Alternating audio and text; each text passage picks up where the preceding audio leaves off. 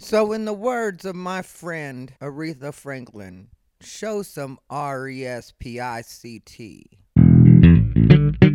Everything bothers him. He's unbothered. He calls it unbothered, but that's what's cute because everything bothers him. He's bothered. I'm a botherina. What's up, guys? Ty Rivera here, the absolute best LGBTQ comedian in the world. My co-host Snoopy Bijou has opted out of her alligator for tonight because she had one last night. Alligators, Whimsy's Alligators, the never to be sponsor of Unbothered by Ty Rivera. But we still give them a shout out and we still put our Amazon affiliates link to Whimsy's Alligators down below in the description box. We're just going to have a smooth listening moment, ladies and gentlemen. Hit my cigarette and decide where I want to go with all this. You know, I had fun with that clip at the beginning, or, you know, I did it myself, but I listened to the clip just for a refresher on the time Al Sharpton misspelled respect. Me and my East Coast bestie Renee always laugh about that. I don't know why that tickles us so, but it really, really does. It's one that we will revisit every once in a while. But, you know, it's I had to recreate it because I didn't know if I'd get a copyright strike off of that, and I didn't want to get any trouble or for this video. Well, because, you know, it comes out on YouTube as a video, even though it's just the audio. I'll go back to doing video again soon, but, you know, I don't like to worry about anything. I don't like to be like, is my hair done? This light or the sound. Like, the sound is such a big thing for me.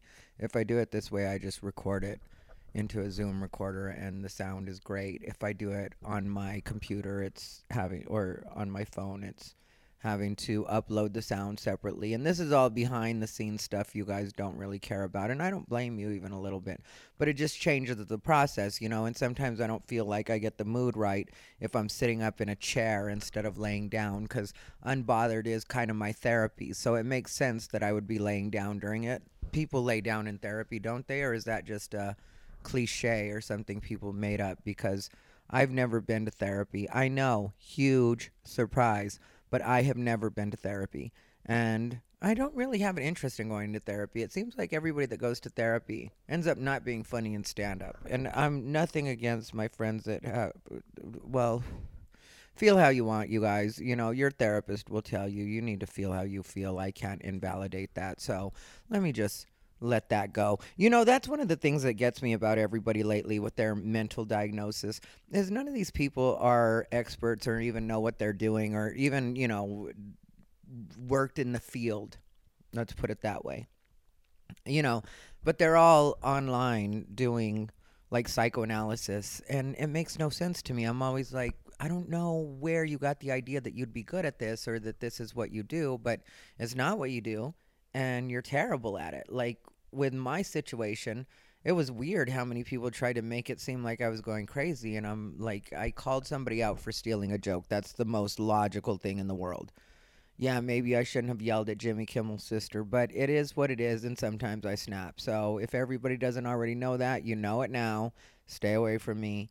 I don't really like, my biggest thing with people is respect. I respect people and people respect me. That's the way the world is supposed to work. So anything that deviates from that will no longer get yelled at, but just get cut out. Because I don't want to be getting into it with people, and I don't want to argue with people. And I've had people say stupid things because they've wanted to piss me off over the last week or whatever, and be like, "So what? Am I going to end up on your podcast?" And it's like, nobody that would ever end up on my podcast would ever say that. You know, I don't find arguing with people interesting. I really don't. I find my reactions to it interesting. I find that my platform is working exactly the way it's supposed to work, you know, because I know if I talk about the Las Vegas comedy scene specifically, I'm only going to get so many listens. I know this. I know that that's the way it works. I know that if I were to talk about current events, that I'd get much bigger responses. And that's evidenced by what I did back when I was doing the current events. I've worked YouTube quite a bit in the way that I've seen what works as far as the day-to-day videos and what'll get me, you know, a minimum of 1,500 to 2,000 views. And I really don't want to talk about that stuff all the time. Sometimes I do, and then you'll see like a spike. But it's also like once you're in the algorithm, you've got to feed the algorithm. And so if you're not turning out stuff that's consistently going to keep that audience coming back, then you've got to accept that your number is going to be somewhat erratic and the algorithm just won't feed you the same way. And I'm fine with that because that's really my take on everything I'm doing. Everything I do is outside of what it's supposed to normally be. Even if you think about LGBT comics and me being the absolute best LGBTQ comedian in the world, which I do stand by because I've been out since the first day I did stand up and I work rooms that other gay comics just can't do. And I not only work them, I make them love me. So that's what sets me apart, and that's why I'm the absolute best in the world, because I can take an audience that's supposed to, on paper, want to kill me and have them practically lifting me on their shoulders on the way out from the gig. And that's what I do. So a lot of these arguments that I have with people aren't really a thing for me in the way that, yeah, I just needed to get rid of that dead weight because it doesn't inspire me. Everybody that messed up was a blessing in disguise. You know, at the time I was annoyed because I did feel like some of those people were my friends and I thought they should have handled it better as friends. But as far as being comics go, they all handled it right according to their pay grade. And I'm fine with that. I'm glad to know that that's the way it turned out. And not in a passive aggressive way, just I really am glad about that because it gives me a better picture of who actually has my back and who doesn't.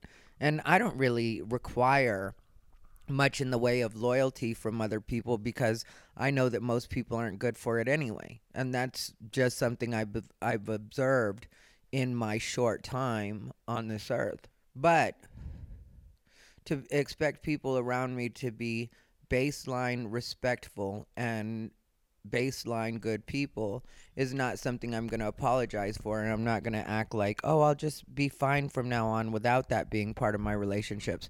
No, any relationship that I'm in that's not like that is getting axed from my life, and that's just what'll happen because that's what has to happen because I want to work to not only make this scene better, I also want to make myself better. I want to become a better comic. I want to become a better stand up. I want to be even more open than I already am. I want to be able to tell stories about my life that people would never believe, but they're 100% true.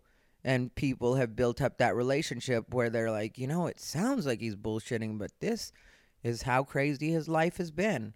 People don't even know the behind the scenes. And I don't mind eventually growing into telling everything just because I feel like that's what stand up is. Now, will I get to everything by the time I die? Well, that's between God and time, I guess, because I don't decide when I go. That's not a decision that I plan to be an active participant in. So I just have to see what I'm able to get to in the time that I have to get to it. But I feel like I'm not getting any younger.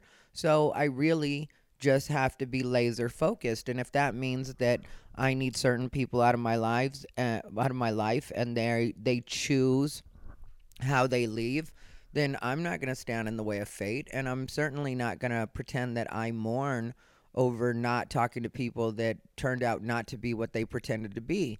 I don't feel like I made any mistakes with the people that got cut from my life. I don't feel like any mistakes at all happened in that way. So there's nothing for me to apologize for, and there's nothing from it's just what it is for me.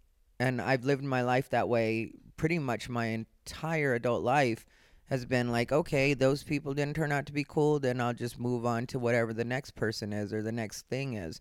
And I do have a good way of filtering out all the shit and just keeping what's good. I have good friends. I have good people that I know. So I know this isn't a broken system that I'm working off of. Just every once in a while, I'll be nicer than I should be. And that's the real problem. And I know a lot of people would think that that's like a laughable idea that I'm too nice, but really I am too nice in the way that the people that I talked about on my podcast that I've said have let me down, and I've talked about how crappy their comedy is, I felt that our entire friendship. It's just I was always too nice to say it because I feel like if you're somebody's friend, you're supposed to be encouraging with them. And if you give them criticism, it's supposed to be constructive criticism. And this is the way that you behave when you're actually friends with someone and you respect someone. Instead of making fun of them, instead of being mean to them, you find polite ways and constructive ways to tell them the things that they need to know so that they can grow from it, so that they don't get quote unquote triggered or feel like you're attacking them. They understand that you're trying to help them. And if you're friends with me, you know what I'm talking about, and you know I do it all the time. I'll give you good advice and just be like, yeah, this is something that maybe you want to think a little bit about, or maybe you want to work on a little bit in your stand up. It's like, I don't mind helping people at all. I don't feel like there's any threats to what it is I am or what it is I do. Nobody's going to come along and be me, so I can be very free with information when people want to learn. And I've been doing this long enough and paying close enough attention while I'm doing it that if nothing else, I am good for advice. I can give you good advice. I can tell you what you want to pay attention to in your different sets or the different things you do in stand up. I can tell you some of the pitfalls on the industry side. And, even that kind of stuff, when I think about opportunities in the past or things that I didn't get or I didn't do, or times that I was obstinate and kind of quote unquote would be in my own way, none of that was in my way. All of that was just lessons for me to learn. And everything's running at the exact pace that it's supposed to run at. And the longer I live, the more I feel like that every day. Like, if I just wake up at the time that I'm supposed to wake up, which is when God decides my eyes open. If I just get to the gym when I'm supposed to get to the gym, which is the time that God decides to have me drive to the gym. If I pay attention to these little clues that tell me what it is I'm supposed to be doing throughout the day, and just on gut feeling go with, okay, this is where I need to be now, that's where I need to be there, and I do it in a way that runs smooth, and I do it in a way that's efficient with the errands that I have to run and the little things that I feel like God says, okay, those are for you to figure out how those work. Like, yeah, I handle the big stuff, I handle the heavy lifting. But when it comes to scheduling little shit like, walking Bijou and all, that's kind of on you. You figure that out around all the things that you need to figure out. And that's the way I live my life. And I can't say that it's been a bad system. I can't say that it's been failing me, especially during COVID time. During COVID time, I feel like I got more in touch with what I'm supposed to be than I ever have in my life. So in that way, I'm thankful for COVID, even though at the beginning I talked a little bit about having a depression, and there were times that I had depression in between that were more minor, but definitely there, and something that I felt like I mentioned to you guys. I felt like I had to mention to you guys just so you guys would know what's going on with me. And so, like, the place that I've arrived at is a place that's just very matter of fact. It's like, okay, you either inspire me or you don't. And to inspire me, you don't even have to be particularly good at stand-up. It just has to be the effort that you put in, or the way you go at it, or the way that I see you eating shit night after night, show after show, but still trying to figure it out, and not trying to figure it out by doing the exact same thing that you did, which they say the definition of insanity is doing the same thing over and over and expecting a different result. Like, it really is like that with a lot of these people in stand-up. And then they once in a while get an audience that's good, and so they think that they're good or their act is good. It's just the other audiences have been weird. And that's not something I've ever worked off of myself. I've always felt like, okay, if that didn't go the way that I want it to, then I need to tweak it and I need to do better for next time. And while I'm not going to beat myself up over this one because there's going to be a million more, I will learn from this one and I will take from it what I need to take. And that's the way I feel when it comes to all of these little situations and what other people would consider bumps in the road. To me, there are no bumps in the road when it really comes down to it. That's why I can go from an argument in front of the club to performing and killing it within 10 minutes, and nothing phases that. It's because this is what I'm built for. This is what I'm supposed to do. So whatever it is that stands between me and that will quickly be annihilated, and then I move on to what it is I'm actually supposed to do, which is the part that happens on stage. Which, yeah, people can talk about every once in a while I'm a little bit of an asshole, or every once in a while I do something that will maybe give them a little bit of a headache. But really, what do I do that's giving you a headache except for tell the truth? Except for talk about people that we all know are exactly what I've said. Because while people can call me different names and people can choose to say different things about me, one thing people will tell you is that I'm not lying about any of the things I said, or any of the things I said about those particular people. When I've said people are bad at stand-up, people are bad at stand-up. And I should have never been nice to those people. And not I should have been mean to them, but just I should have pretended they were what they are, which is nothing. And that's something that I'll be doing a lot more of coming up, just because if you don't provide me with anything, if you don't provide me with a positive feeling when I see you, if you don't provide me with good advice as a friend, if you're not doing anything for me, then that relationship is only taking from me, and I don't want to be in it. And I don't feel like anybody should want to be in any kind of relationship like that with me, on either side. Like, if I'm not giving you anything, if you get no value from me, then don't pay attention to me. Don't be where I am, because I'm not at all trying to make people feel like they need to make any big changes, or that, like, the people that I know that I like, I see them growing in a positive way, and I'll tell them that. Like, that's the way I work, even though people would think it's opposite, because maybe they only heard one episode of this. But I really do make this for my true botherinas, because I know, and people will send me messages, whether it's through Facebook or Instagram or YouTube comments, like, that's a good place for me to get some real positivity, where people will be, and I'm not going to pretend like I have a million comments. I know a lot of people that comment, and they'll say positive things, like that, they felt the same way about a situation, and it is about protecting your energy, and people make it seem like that's cheesy, or that's not something we're supposed to talk about, but your energy is the most important thing. And that's why I always tell you guys to stay unbothered, because yeah, there are these little things that'll happen in the world, or situations where you will have been genuinely slighted, or there will have been an injustice thrust upon you in some way. But at the end of the day, you can't let that drag you down. You can't let that turn into you deciding that your mission is now shit because of other people's actions.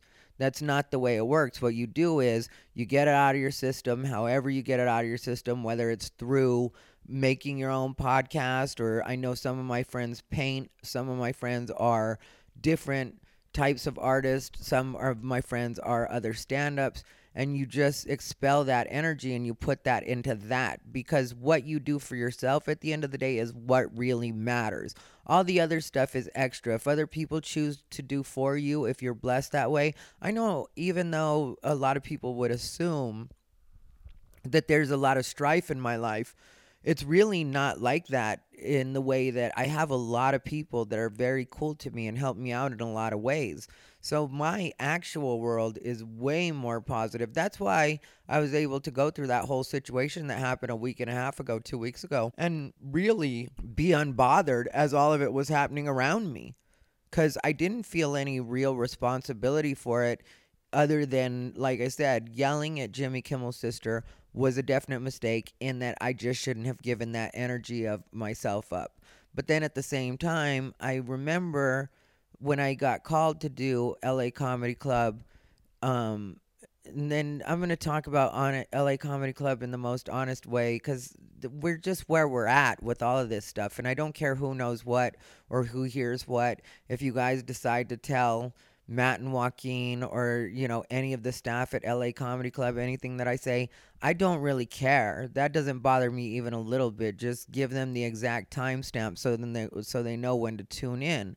But I really do like them. I've worked for them for a long time now, once, twice a year sometimes, for probably the last 10 years. And I really have become friends with them. I'll go to parties where they're at, we end up at the same place because we have the same friends, and we always have good chats. Christmas, I was over there, over at Drew's house, which I absolutely love. Drew, that's Matt's brother, and also does security for the club, and I think part-time manager of the club.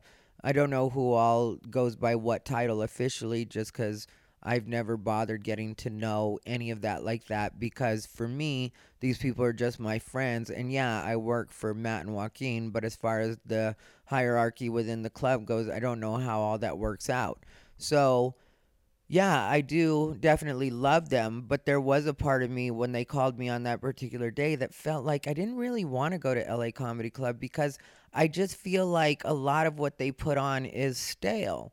And so, they get some cool headliners in there, But as far as like the regulars at the club, and I've mentioned the names before, like Gooch or, the people that they use, Matt Markman is a person that they use on the regular. And if you take all the personal feelings out of it, all of the, like, they got on my nerves because of this or that, or protecting somebody that didn't necessarily need or deserve to be protected.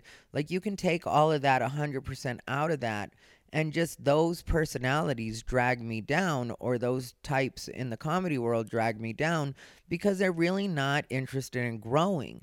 They're just interested in doing their little 5 or 7 minutes that they know works, or 15 or even 20 that they know is going to baseline make the audience chuckle. They're not looking to get bigger. They're not looking to get better. They don't want more laughs. They don't want more laughs per minute. They just want that little 5 to 7 minutes, and to just run through it, do it in the most non-emotional, not monotone, because they seem like they try. It's almost like watching people turn on a recorder and do like a TikTok live for an audience. And for me, I just don't like that. I always want to feel something different from the audience, and I always want to throw in little extra tags or things that just happen in the moment where I can say something funny and everybody remembers that for just a second. There's different clips of that I could play that I should probably start finding at some point just for the fun of it. I mean, like, if I could go crazy, see, this is the way that my brain always makes the most positive out of everything, is if I could go through as many recordings as I had to go through to find exactly what I needed to find from tricks, then I can apply that same energy to anything that it is that I want to look for. So, like right now, while I'm talking about this, there was a particular situation where I mentioned that somebody in Detroit, there was audience members from Detroit, and believe me, I'm not going to say this exactly the way it went, because I can't remember exactly the way it went. It was so in the moment and so much fun. But I was talking to somebody, an audience member, that said they were from Detroit, and I'm on stage doing crowd work, and they say they were from Detroit, and then somehow I ended up working it to they should go to Flint and drink some of the water, and it was really fun and really funny. And audience members were like, you hear an audience member say, like, he just made that up, and it was so obvious that, like, in the moment it was just me being me. And that's what I like. I like to be engaged, and I don't feel like I have to recite my material like it's actual reading, or like it's that kind of performance. Like, it's able to live in the way that there's different audience members that'll be saying different things. There's hecklers, and sometimes I don't want to deal with hecklers, but I'll usually find some fun way to deal with that in the moment, because it makes me feel more alive in what it is I'm doing, and it makes everything I'm doing feel more alive, and it makes everybody know that I'm actually in the room with you, and I actually do give a fuck about what it is I'm doing. And when I'm working around people that I feel like don't give a fuck, when I'm working with people that I feel like really could take this audience or leave them, and does take for granted the fact that these people have paid for babysitters, or this is their big night out in Vegas, or part of their big night out in Vegas, and they want to have a great comedy show, and they want somebody that's really going to entertain them and actually be there. And yeah, in regular life, I'm not the most customer service oriented person. That's why I've never been customer service. Well, I think when I was a kid, I was customer service a little bit. I was working for a clothing store, and we had to be somewhat customer service. But even then, I was still pretty bitchy me. So I was just like, okay, well, whatever.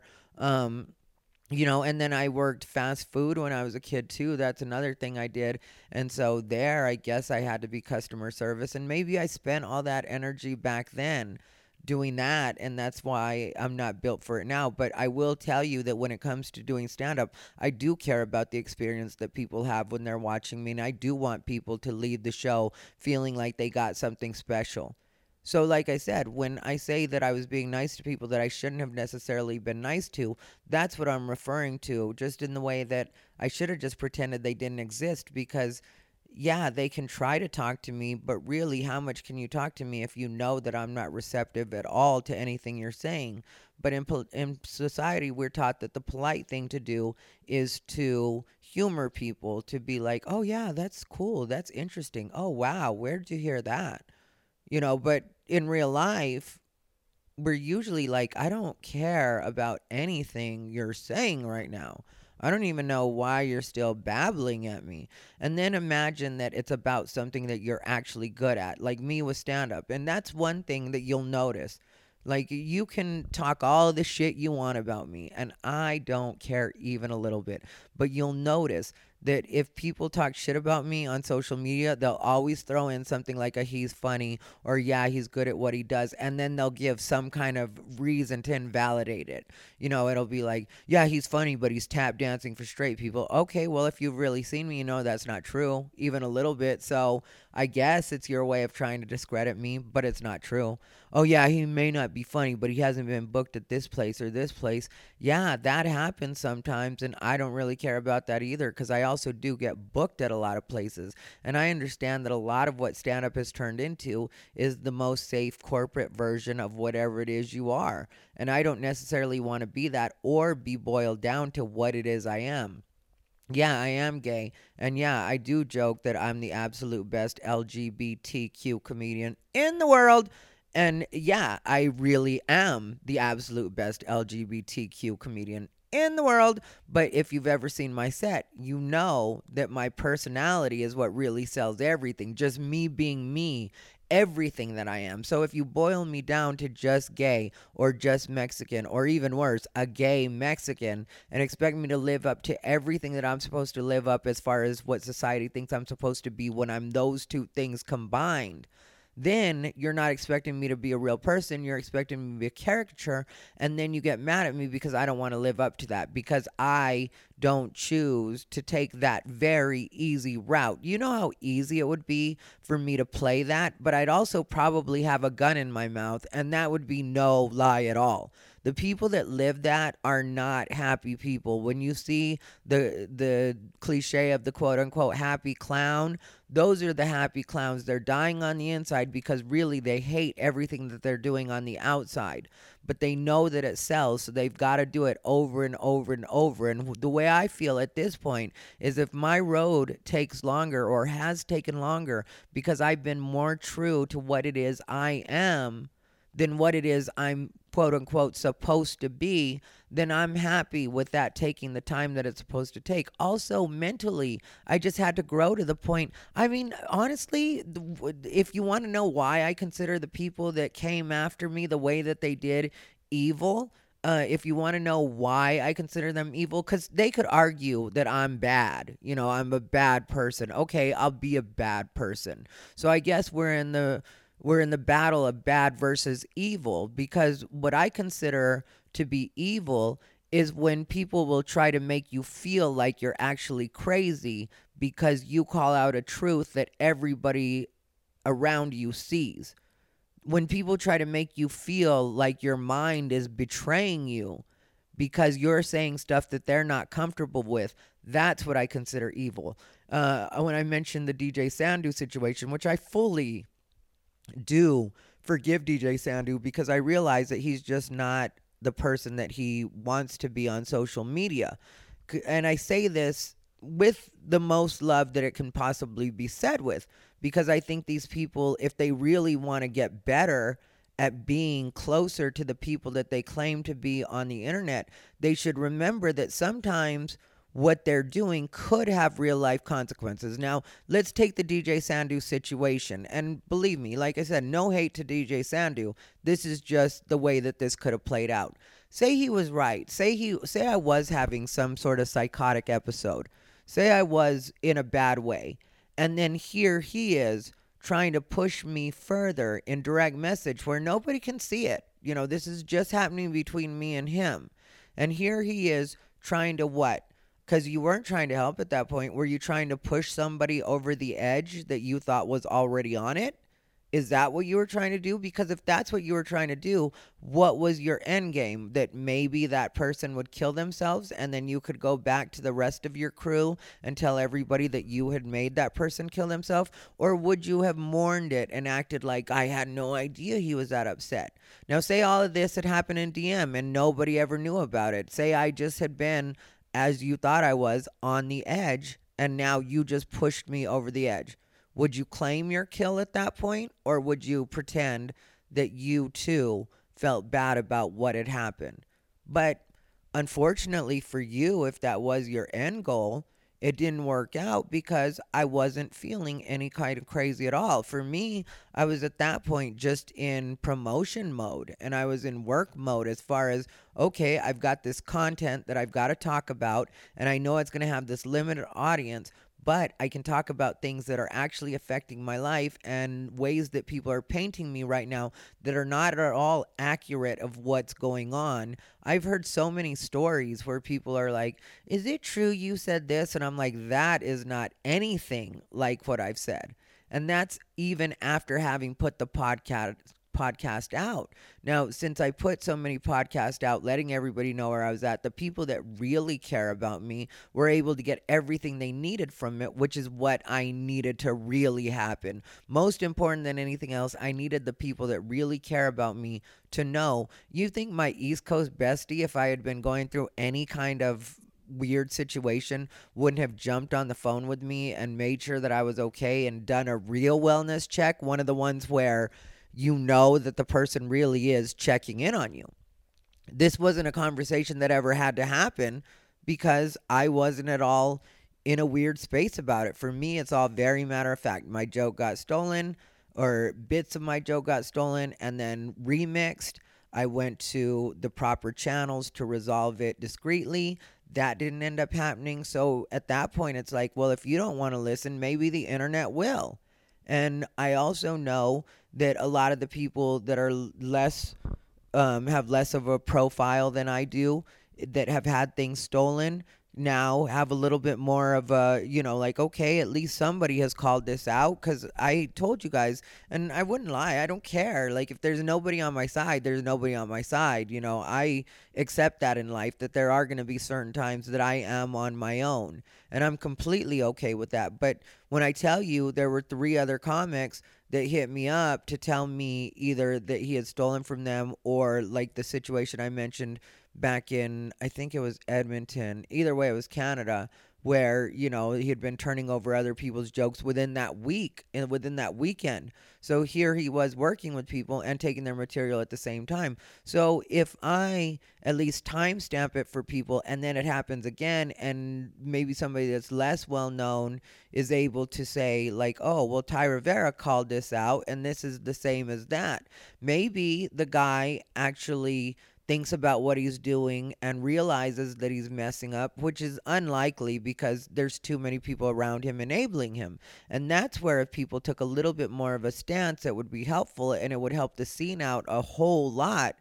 Because it's like there's nobody that's come out and denied what it is I'm saying, as far as people that were in the room or people that are aware of the situation and know his jokes and my jokes and have seen us at the same time. Like, there's nobody that's come out to say, like, oh, Ty's just being crazy right now. So do you know why that is? Because people know that what I'm saying is true. It's just not a popular thing to say right now. And especially if you think that person might be able to take you on the road one day. And that's not something I'm ever going to promise anybody as far as I go. As far as if he wants to play that way and be like, I'm the guy that will provide you with an opportunity, let him be that guy all day long. Because I like to make sure that the people I take on the road are good and ready to be on the road. Even if they're newer, even if they're just getting their legs underneath them, there's a way that I can tell, and I really haven't been wrong. That's why so many bookers trust my word when I say I'm just going to take this person along, and they'll be like, yeah, can he send a clip? And I'll be like, yeah, I'll have him send you a clip.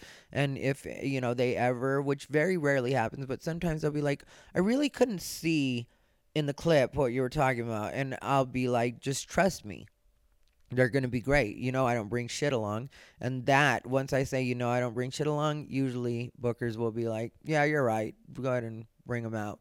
And I always bring them out, and they always do well. There's only one person that didn't give me what I wanted, because, I just want you to have one set where you just completely, on all cylinders, kill it.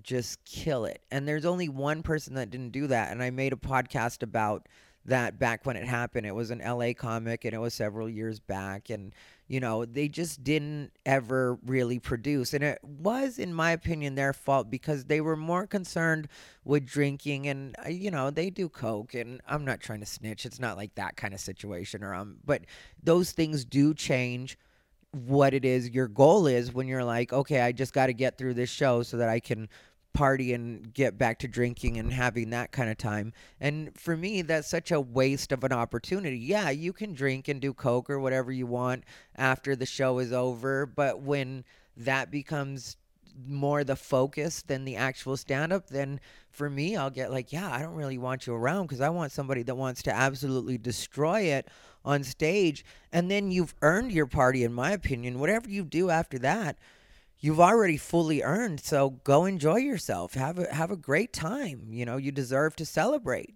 But there's times where people forget that. And it's rare that I take somebody on the road that is going to be prone to that kind of mistake, but that time I did.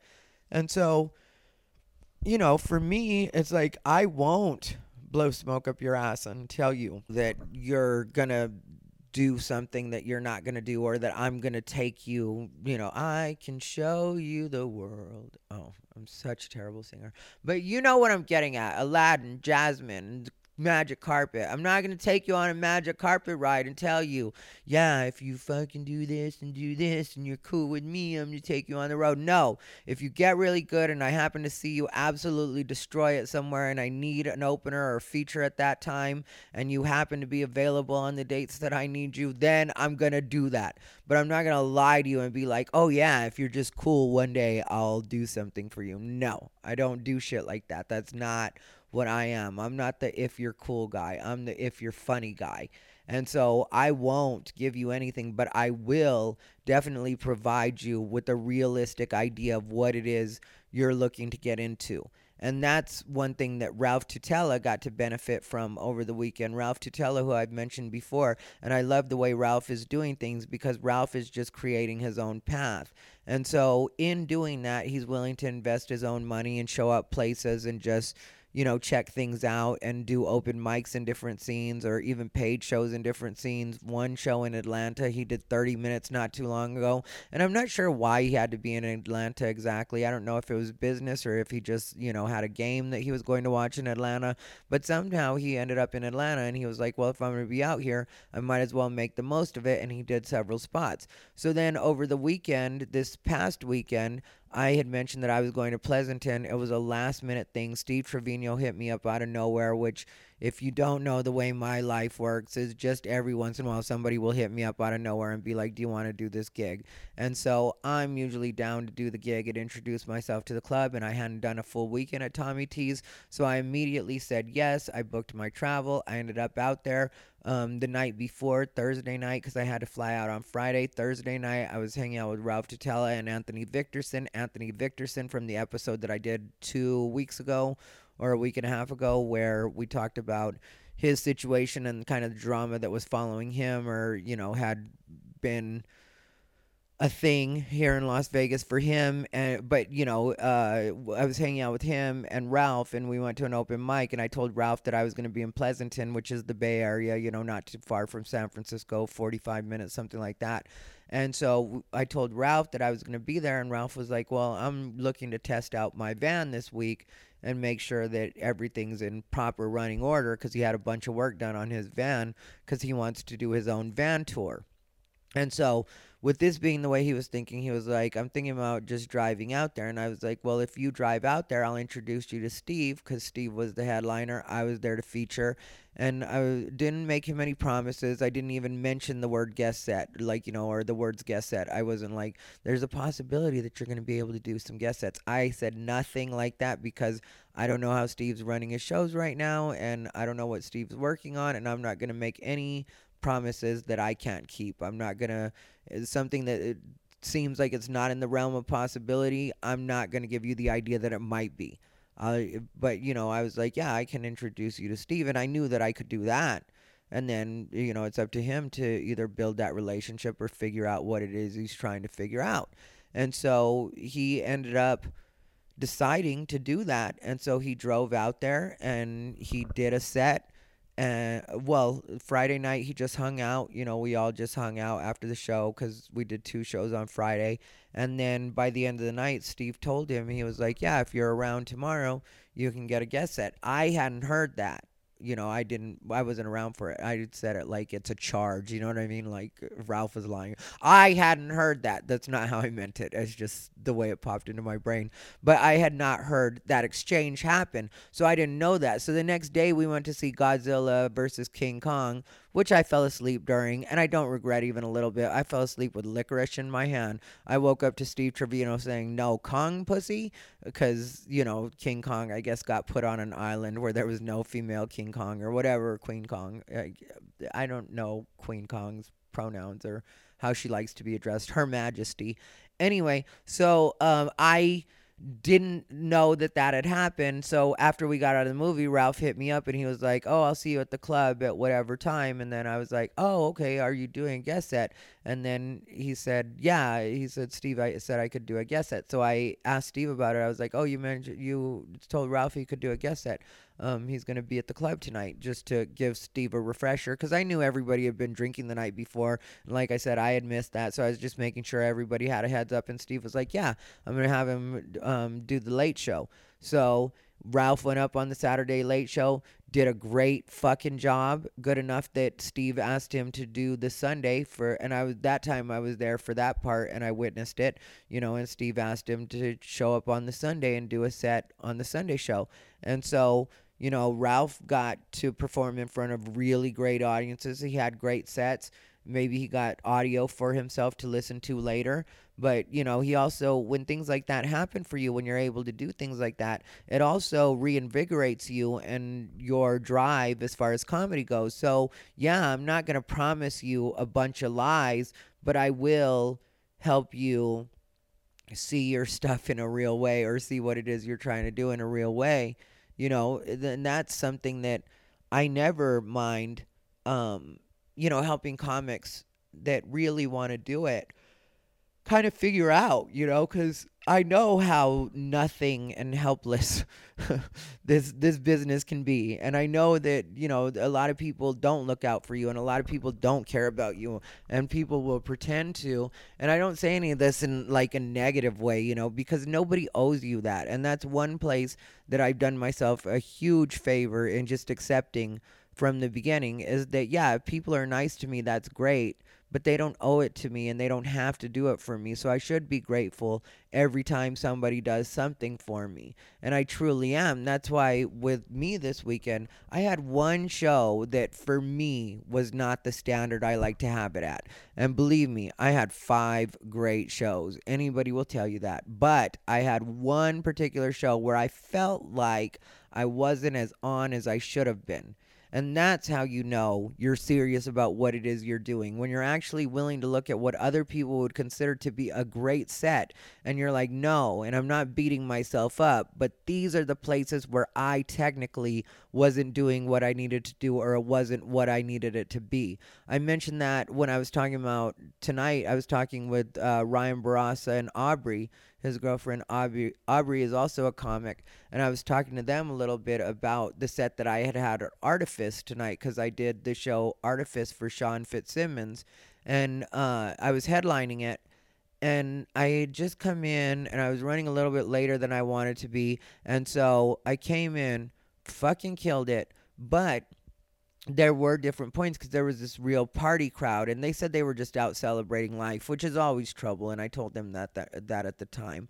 But, you know, they were really, really fun, and they were a good amount of the life in the room, you know, like they really just had a positive, came out to have a good time energy. And sometimes when you get that in Las Vegas, every once in a while they're going to shout something out, or they're going to, because they were being really supportive, and when I was on stage they were telling me things like, "You're beautiful," and "I love you," which sounds way more supportive than it should be, but they were really fun about it, you know. But they were really great. And then there was these 2 women in the front that I know Valerie takes all the great pictures of us on Facebook, doesn't get enough credit for being like the scene photographer that she really is. And there's one picture that I don't necessarily like that she took tonight, but That's my own thing, and I should have asked her to retake it. And Valerie's always good for retaking pictures. But anyway, this is beside the point. What I'm getting at is there were different distractions happening in the room. So while I was killing it, there were certain punchlines that got lost because somebody gave a polite heckle or just said something in the moment, and or timing not working out exactly the way, because there was one woman in the front that Jackie is her name, and she was like talking to me a little bit during my set, but I didn't mind it at all because again, it's fun and it's natural and it's in the moment. So I'm not minding it even a little bit, but at the same time, it does change the timing of certain jokes and where you get the laugh and how you get the laugh. But again, to me, that's a part of the art. That's me doing the up close magic. Everybody gets to see, oh, okay, he really is making this out of nothing at different points. So, for like to think that you're gonna recite isn't at all where I want to be, or of being around people that think they're going to do that. That's why when it's just me and the comedians at an open mic at the end of the night, I will shout out what would technically be considered heckles, and it's just a way of saying it's just us in the room. So why don't you work on being a little bit fun in the moment? Why don't you work on the advantage that you have of it just being us comedians, and we all know you and we all do know your personality. So if you get thrown this curveball in this very safe situation and you can handle it here, then imagine being able to apply that to what it is you're doing in your actual paid shows or on the road, or even just a showcase where somebody starts talking or heckles you. You've already had me do it, and so you're a little bit, and I'm not disrespectful about it. If I see that somebody's actually working on material, I won't just start heckling them.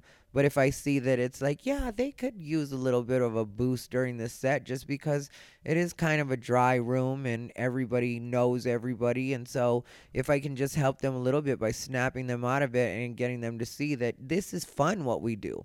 Like, sometimes people put too much emphasis, and it really is a balance. Like, when I talk about the people that aren't good at it, or the people that I don't necessarily respect what it is they're doing, if they would just apply themselves, I think they could be decent at it. But it's the not wanting to apply yourself and not wanting to take chances and to just be safe all the time. And for me, that's what I'll get tired of, and that's what I'll end up considering stale, is because like I said, always want to be growing and always want to be figuring more out.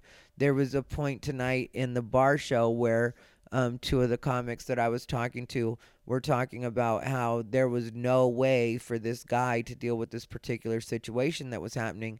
And I was like, I've killed it in rooms like this. Don't ever lie to yourselves and make yourselves think that this is impossible or that there is an impossible situation. Because for every impossible situation that you can imagine, a comic has absolutely slayed that. And in some cases, that comic has been me.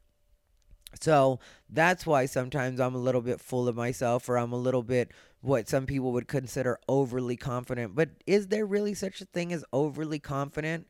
Can you not just decide, I'm going to believe in myself, and no matter what the world throws at me, I'm going to go ahead and handle it? Because to me, that sounds like the healthiest thing in the world. Now, I'm not saying everybody else is shit. So that would be a negative statement if you're like, everybody else is shit and I'm the best thing in the world. But no, to say I'm one of the best things in the world, and you can be too if you just apply yourself and go towards what it is you're naturally inclined to, then how can that not work out? For me, I love stand-up since I was a kid. A young kid, younger than you should be liking stand-up, like 7, 8, 9 years old, just obsessed with Louis Anderson and Rodney Dangerfield and Roseanne Barr and Whoopi Goldberg and countless other comedians that probably aren't even names now. Like when I met Dom Irera, it was the most disappointing experiences of my life because he wasn't particularly nice to me. He wasn't particularly respectful with me. And I mean, just when I say particularly, I mean like baseline nice to me and baseline respectful. But he was actually shitty with me. And it was very unfortunate in the way that I felt towards him, because I had been a Dom Irera fan since I was a kid. So it's like you're shitting on somebody that really is a true, like, I remember you. You're part of what inspired me to do what it is I do. and now you're not even just a cool person as far as baseline polite, and it happened in a recording, in a taping.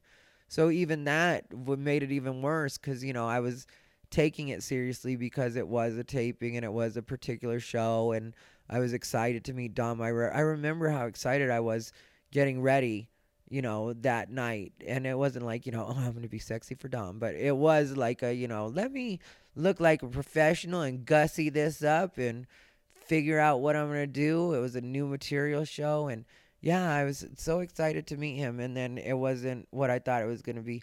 But anyway, when you think about stand up in the way that I think about stand up, and you're always trying to innovate, which is what stand up is. It, like, even taking the old, like, quote unquote hack, like when I talk about the trick situation, and the bits of the jokes that he took and stuff like that. It was like, no, like, you guys don't get, it wasn't about the Michael Jackson joke. It's about the way that I crafted those particular words. It's about me actually going to different shows and trying different variations because I wanted to figure out the exact right way to say that to an audience and have it consistently work.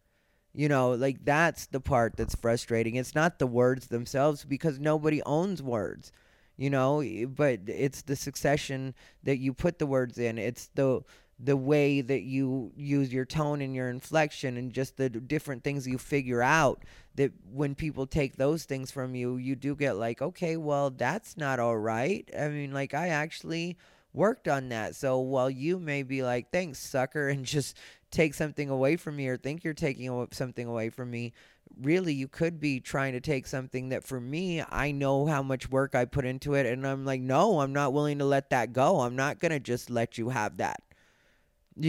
And so what I was saying about, everybody and where I'm at, like, yeah, I'm not mad at anybody. I'm not holding hard feelings. There's certain people that I'll never talk to again, like Jimmy Kimmel's sister. I never want to have a relationship with her ever in my life. I just don't. There's no fixing that.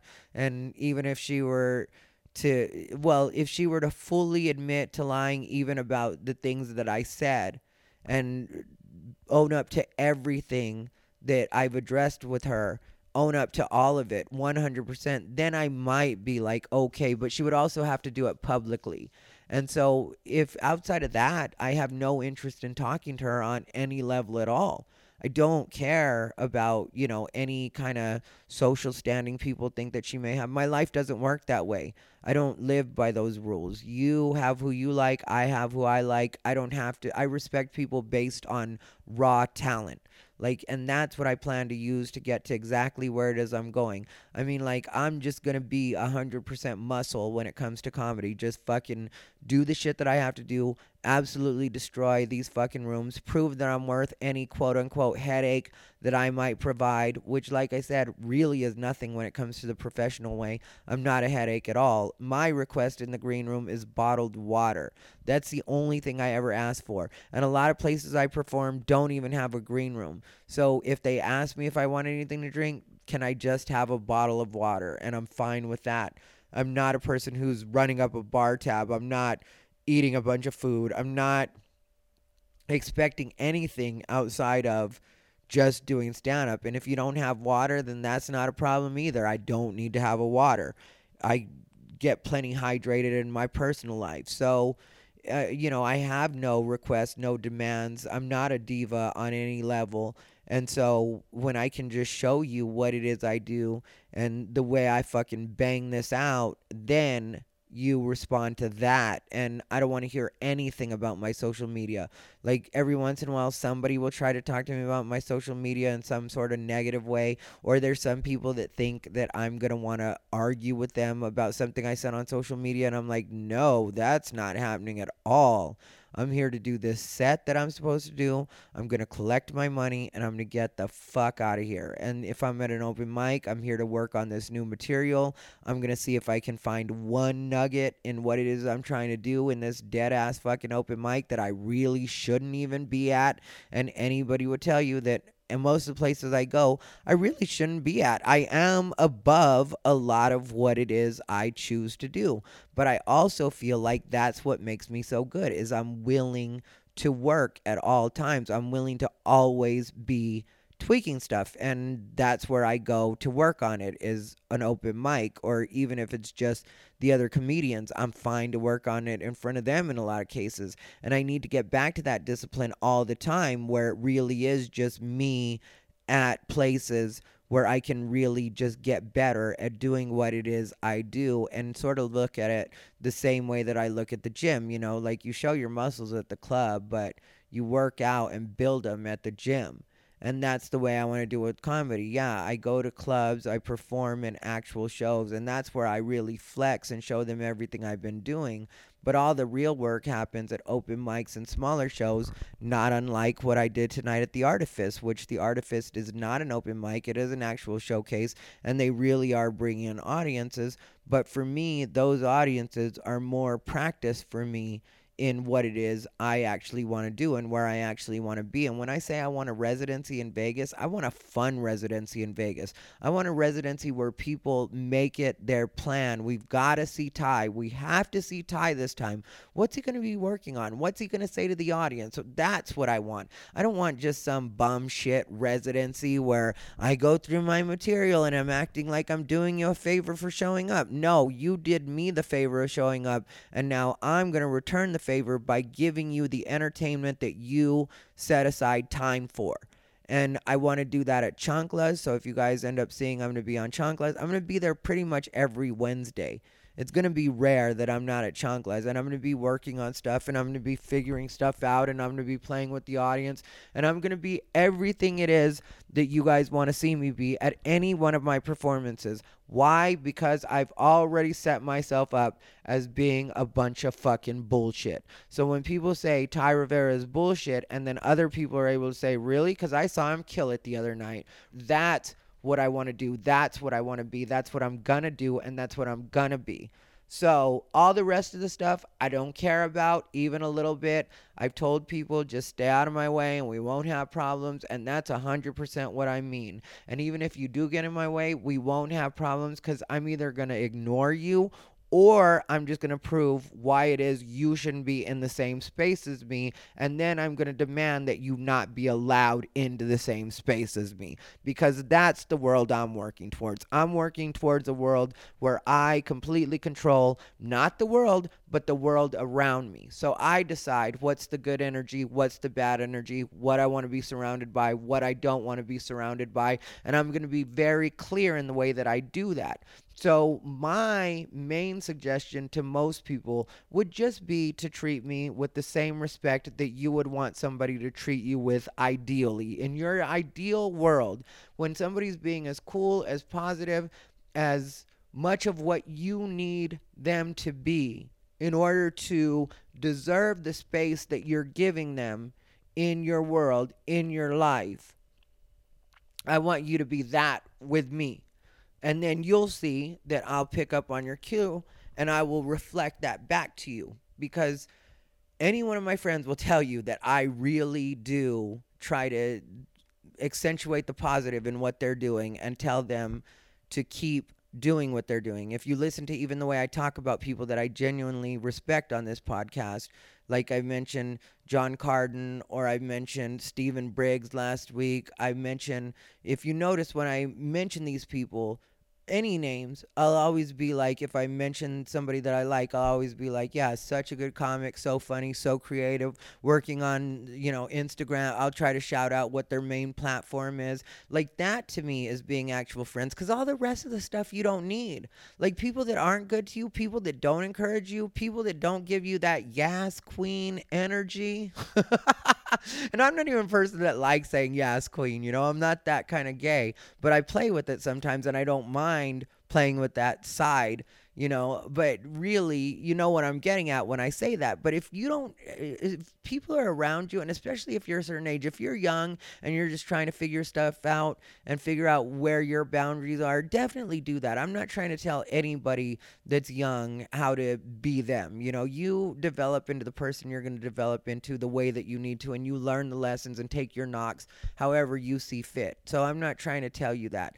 But when I talk to older people and I notice that they're feeling down about themselves, or they don't like where their life is, a lot of times I'll dig in a little bit as far as just wanting to know, like, well, what are the influences around you like? And I'll look at the way their friends treat them, and I'll be like, yeah, well, your friends shit on you all the time as their form of entertainment. And then you wonder why you have a low self esteem, because I can tell by looking at your face as they're saying these things, because I will be observant when I have to be.